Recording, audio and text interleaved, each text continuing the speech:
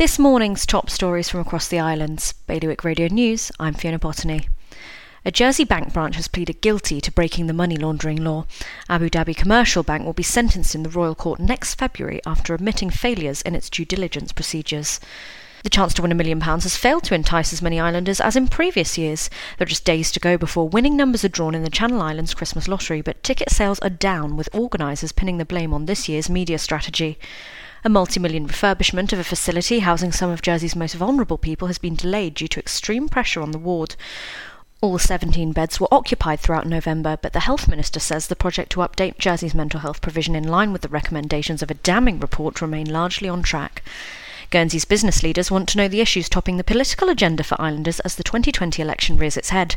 The IOD has launched a survey to help focus its future lobbying efforts and is urging as many professionals as possible to take part. For more on all these stories or to get the latest headlines straight to your inbox, visit bailiwickexpress.com. Your weather, sunshine and showers today and a top temperature of 10 degrees. That's the Bailiwick Radio News, sponsored by IQ. IQ, the Channel Islands' only official Apple premium reseller. See their full range of Mac notebooks and desktops. IQ, your local Apple expert. Liberty Wharf, Jersey and High Street, Guernsey.